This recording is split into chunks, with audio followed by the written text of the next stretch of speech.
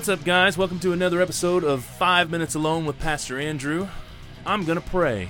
Holy Ghost, fill this moment, fill this episode with your pleasure, your presence, your tangible glory, your goodness, your mercy. Holy Spirit, I need you. I am but a vessel, Lord, for your glory and your honor, Lord. Take control of this time and let it be something that pleases and honors you. In Jesus' name, I pray that. Amen. The Holy Ghost is really good. You know, he is so he longs to be with us. When you're born again, the Holy Spirit wants to be the most important person in your life, in your marriage, in your job, in your home, with your kids. Here's a radical one. In your church, in the ministry that you're a part of, the music, the prayer. Holy Spirit is the most important thing. And I love the Holy Spirit because he is so unreligious. In fact, if you want to tick him off, if you want to push him out the door, start getting religious.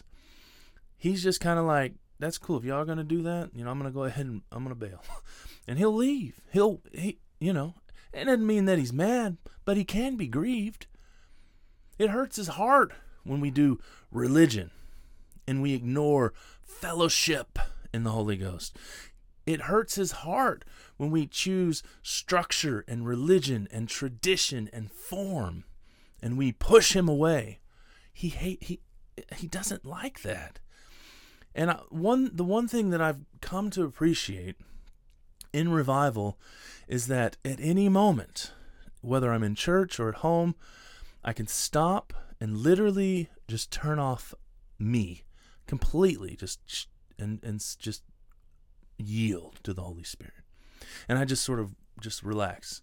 It's kind of like those trust exercises you do in training for a job where someone stands behind you and you fall backwards. I'm not doing that with anybody.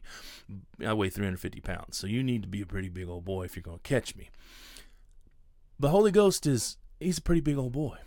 He can catch you. He will catch you. And you just stop everything you're doing and you just sort of melt into the arms of the Holy Ghost. At any point in time, you can do that. And you know what I've learned? He loves it. He's never too busy when you decide to do that. He's never occupied with something else that he'd rather do than do that. At any moment, at any time of your day, in your life, in any aspect of your life, all we have to do is just stop and yield to the Holy Ghost. And I'll tell you what I've learned as well. Not everybody likes that. Not everybody wants that. You want to know why? Because it takes vulnerability. You have to be vulnerable. You have to say, okay, Holy Spirit, I'm going to just let my guard down. I'm going to drop my walls. I'm going to let my ego go. And I'm going to just fall into your arms, just like a trust exercise. And you just, if you risk it all to basically fall and break your neck, your ego, if he doesn't catch you. But he always does. He always does. He always will. He will never leave you or forsake you. He will always catch you. But if you've built up something in your life that is more than that, just seriously, that's more than that has become a religious thing for you, it's become tradition and structure and form, that's, a form of godliness, denying the power thereof. If it's that, it grieves his heart. He doesn't like it. And you're on the road to destruction. It will destroy you. It doesn't please God. And so I've been thinking a lot about this verse, Galatians 5:1. Just an amazing, wonderful scripture. So let me read it to you. It says, "Stand fast, therefore, in the liberty by which Christ has made us free, and do not be entangled again with a yoke of bondage. I'm here to tell you today, the Christian life is about freedom. It's about being liberated from the bondage of sin, from the bondage of keeping the law. It's the bondage of like having to be good. So you trying to say, wait a minute, now you're trying to say that you won't be good if you're a Christian? I'm trying to say when you're a Christian, you're holy. And that's because of Jesus, not because of you. So you're trying to say that you sin and then you won't be unholy when you sin? Yeah, kind of actually. That is what I'm saying. Because this is about your status with God. This is about a total conversion of your nature before God. You have been transformed when you're born again. You have been turned from darkness to light when you're born again.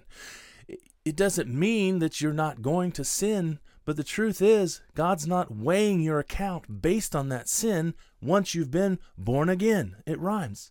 God's looking at the status that you are, the nature that you have that is changed by the Holy Spirit because of the blood of Jesus. And so this nonsense that we perpetuate by telling people, when you sin, you disrupt your fellowship with God. Well, if it got disrupted, that's only because you decided that it got disrupted. The scriptures are clear that in your time of need to approach the throne of grace, that he, who will reign in this life by an abundance of grace. Who needs grace but sinners? The danger of religion, the entanglement and the yoke of bondage is whenever we start to think we control our status and our nature and our destiny and our fellowship and relationship with God based on how good we are that day, how good I've been this week. Did I pray enough? Did I read the Bible enough? Are you saying we shouldn't pray and read the Bible? Obviously, no. You should pray. You should read the Bible because you want to, because it's part of yielding in fellowship to the Holy Spirit. That it's not because you think like I can make him come to fill my life at this moment. And, if I read enough scripture, if I pray long enough, if I pray fervently enough, if I preach the gospel on the streets enough, God will accept me again. But then I slipped and I looked at porn and now God hates me. And so I have to beat myself down and go through penance and crawl on broken glass to get God to accept me again. And then really what that is, it's when you and I feel like we have punished ourselves enough when we've sinned.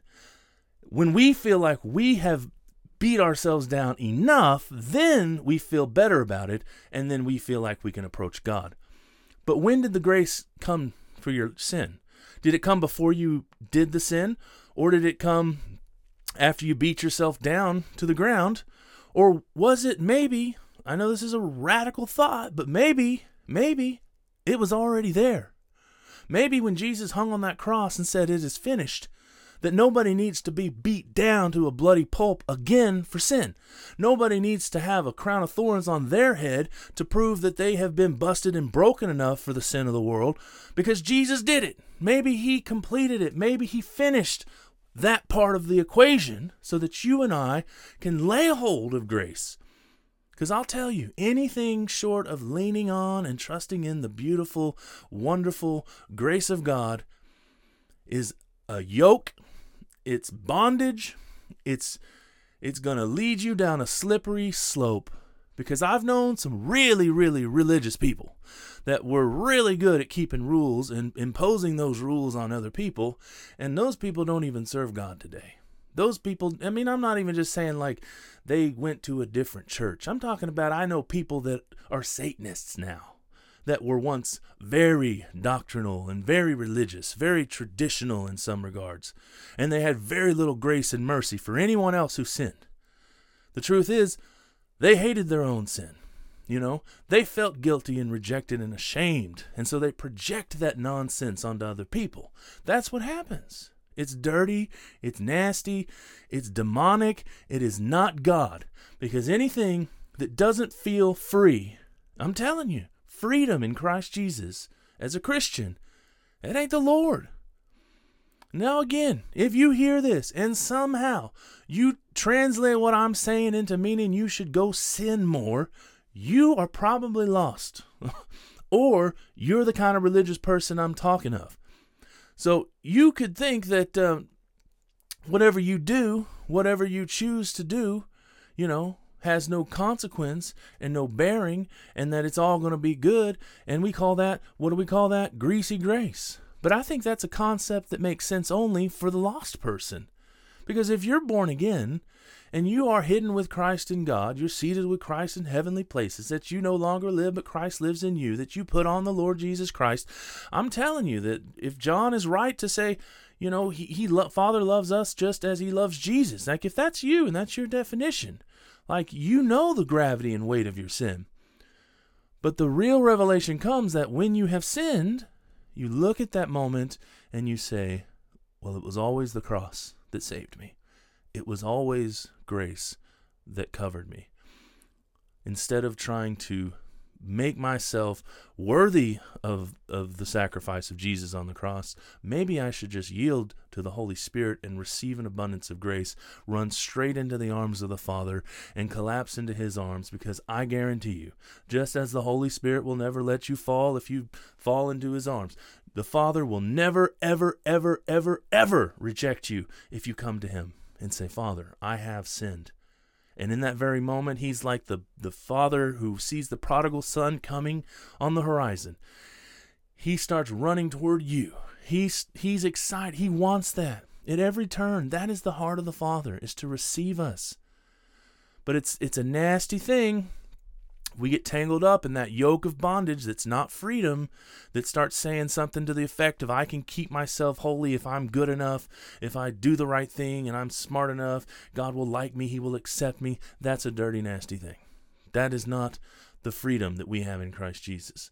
The freedom that we have in Jesus is that when we sin, we have the same advocate in that moment of sin that we had when we came to the cross the first time. The blood of Jesus is enough. Grace is sufficient. We don't need anything more than that. We don't need to add a little bit to the work of Jesus on the cross to get our salvation. We have been born again. We have access. We are free. We have liberty. We are free today in Christ Jesus when we're born again. And then again, I have to say this, because if you hear that and you think I'm giving you a license to sin, you've missed the point, because I'm giving you the truth that you have a license to win. If you hear that and it soothes your itching ears and you were just waiting to hear somebody say it because you're getting tired of all this repentance talk that you keep hearing, you're probably lost. If you just want to hear the grace message, you're surrounding yourself with what you want to hear. That's not what I'm talking about here either. And so I encourage you today, if you've not put your faith and trust in Jesus Christ, repented of your sins, turned away from it all, and thrown yourself on the mercy of God, do it today. Get born again. If you're not born again, you're not right with God. God bless you.